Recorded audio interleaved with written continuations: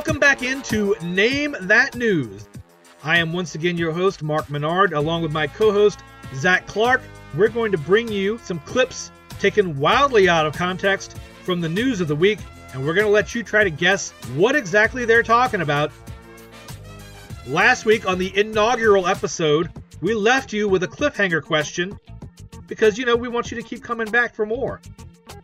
But they're painted 666. Tom is painted on there. Sheep is painted on there. Even attorneys. I don't understand that part. It's weird.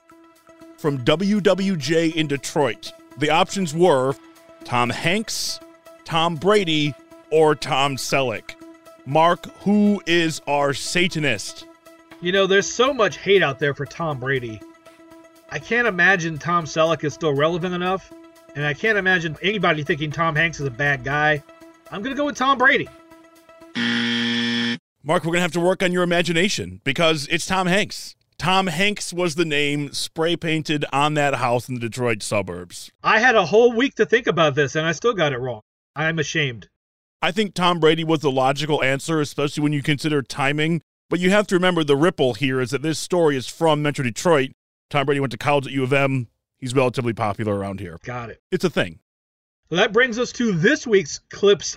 And right now we'll take you to a report. Hey, we're going right back to WWJ in Detroit covering a news conference where the topic was so crazy that it left the door open for some out-of-the-box questions. Prompting one reporter to ask, have you ruled out aliens or extraterrestrials?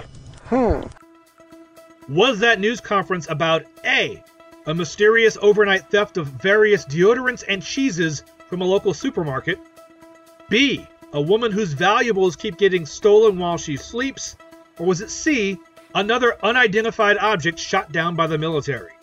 When you said deodorant and cheese, I went back to my middle school locker room when there wasn't enough deodorant and it smelled a lot like cheese. But because I'm a millennial, Mark, we had this thing, maybe it was the best invention, maybe it was the worst. It was called Axe body spray. Oh, yes. And it just made it smell like cheese and tropical rain, or pick your flavor or scent. I got to tell you, Mark, there's been so much talk about these UFOs lately, but I can't imagine the government would be like, hey, we're not going to rule anything out. So I'm going to say the woman having her stuff stolen in the middle of the night. It was actually C, another unidentified object shot down by the military. This one was over Lake Huron. People wanted to know what was going on with it. The government was very mum about the whole thing, and that leads to other questions being asked, I guess. Yeah, and, later on they did clarify, Mark. They said that it's not aliens, but then after that they said we haven't found it yet. How could you tell? How can you tell me it's not aliens when you've not found the craft yet? We don't know. And if it is aliens, how would you tell? We don't know what their spacecraft looks like. Unless, Kang and Kodos from The Simpsons are real and we've seen that kind of stuff before. Otherwise, I think you're right. How would we know? All right, so now we go over to you, my friend. What you got for us? We're going to go to WBBM in Chicago, Mark. Take a listen.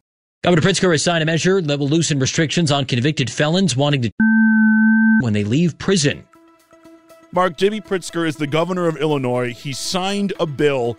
What is it allowing felons to do once they leave prison? Is it A, change their name, B, apply for a get-out-of-jail-free card, or C, get jobs in law enforcement?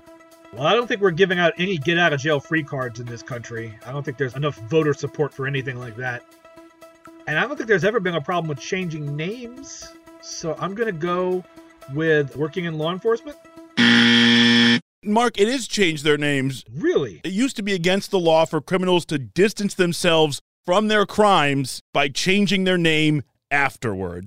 It wasn't like they could hide from the things they've done in the past. And now the governor of Illinois is allowing some distance. And, you're right. I think about the way that our prison system works in this country. What's the opposite of a get-out-of-jail-free card? That's what we hand out around here, I think. Yeah, there's certainly a lot of incarceration in just about every state. So I don't think the get-out-of-jail-free cards are coming anytime soon. Next, let's go to the city that never sleeps, the Big Apple, and WINS 1010 wins, where one problem that is worrisome for the rest of the country doesn't really rate. Are you worried about this, or you don't care? Not at all. I don't care. No. She tells me in New York City we have many other things to be thinking about. That's why New York City is the big time, baby. You got to be special to grab the attention of those jaded Yankees. So what are they talking about? Is it A, this year's Super Bowl matchup, which of course featured 0 New York teams? B, the icy cold weather that has moved in waves across most of the country for months? Or is it C, another unidentified object shot down by the military? Wait, where's my option for D, massive sewer rats? I thought for sure that was going to be one of my options here. I'm a little upset. I don't think they care too much about the Super Bowl. I got to say, New Yorkers like to act tough, tougher than I think they actually are. Hey-oh, it's going to be the cold. It is actually C, another unidentified object shot down by the military. They were commenting on the ones that we've seen across the country, and this woman was absolutely unimpressed. So wait, New Yorkers are so tough they're not afraid of aliens either? Is that the takeaway here? Is that what I'm not getting? Afraid of aliens.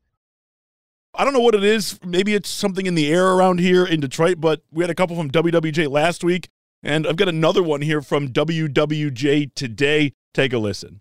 Returning this Valentine's Day is the Monroe County Sheriff's Weekend Special. The Sheriff is giving you a chance. Good News says they've already made arrests. Is a local sheriff's department in Michigan, A, giving people a chance to date an inmate, B, a chance to snitch on an ex, or C, an opportunity to turn yourself in and then date a police officer? The whole Valentine's Day thing has me thinking like singled out, and so my options are similar. I don't know. The whole Valentine's Day thing has you thinking about prison apparently this week. I don't know what's going on with that, but let's see. I'm going to say, in the spirit of love, let's go date a police officer. It's actually a chance, Mark, to snitch on an ex. Wow. The Monroe County Sheriff's Department in Michigan does this every year, and they put out a press release, and they say, if you've dated somebody in the past that has a warrant and you want to get back at them, give us a call. It is dastardly. That spousal privilege goes right out the window when you're talking about Detroit. Yes, absolutely. And so here in the Detroit area, if you have a scorned lover, make sure you also have a clean record, because it may come back to bite you in the ass. Could you imagine being out on a date and then all of a sudden the cops show up and take you away because an ex just want to ruin your Valentine's because they're having a bad one? And I'm hoping the officer shows up like Cupid, wearing a big ass diaper and has a big giant bow and arrow and takes you into custody. Or, alternatively, what if you don't realize it's really a cop? Maybe you think it's a different kind of Valentine's Day surprise when the cop walks in. I don't know. I wonder if there's any awkward moments. Got to make sure he's not holding a boombox. No boombox. This is not Magic Mike. All right. That brings us to our cliffhanger question of the week. This one comes from an interview on WWL in New Orleans where they were discussing a survey that rated the most effective Super Bowl ads. Here's what they said about the commercial they rated number 1. Well, the thing that spot did really well is it demonstrated what the product could do.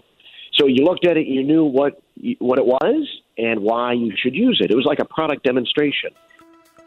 Was the ad for A, a new phone that takes amazing pictures, B, beer, or was it for C, another unidentified object shot down by the military?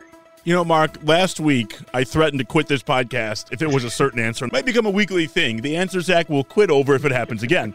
I watched the whole Super Bowl, and I don't remember there being a UFO ad. And my big complaint lately has been that the beer commercials have kind of bowed out. When I was a kid, Bud Light especially was fabulous, whether it was frogs or penguins or they were all hilarious, right? And I feel like that's not a thing anymore. So I'm going to go with the camera phone. I'm going with the pictures. All right, well, we will let you know about that next week when we come back for another episode of Name That News. And if Mark's hosting alone, you know what the answer was. That'll be a dead giveaway.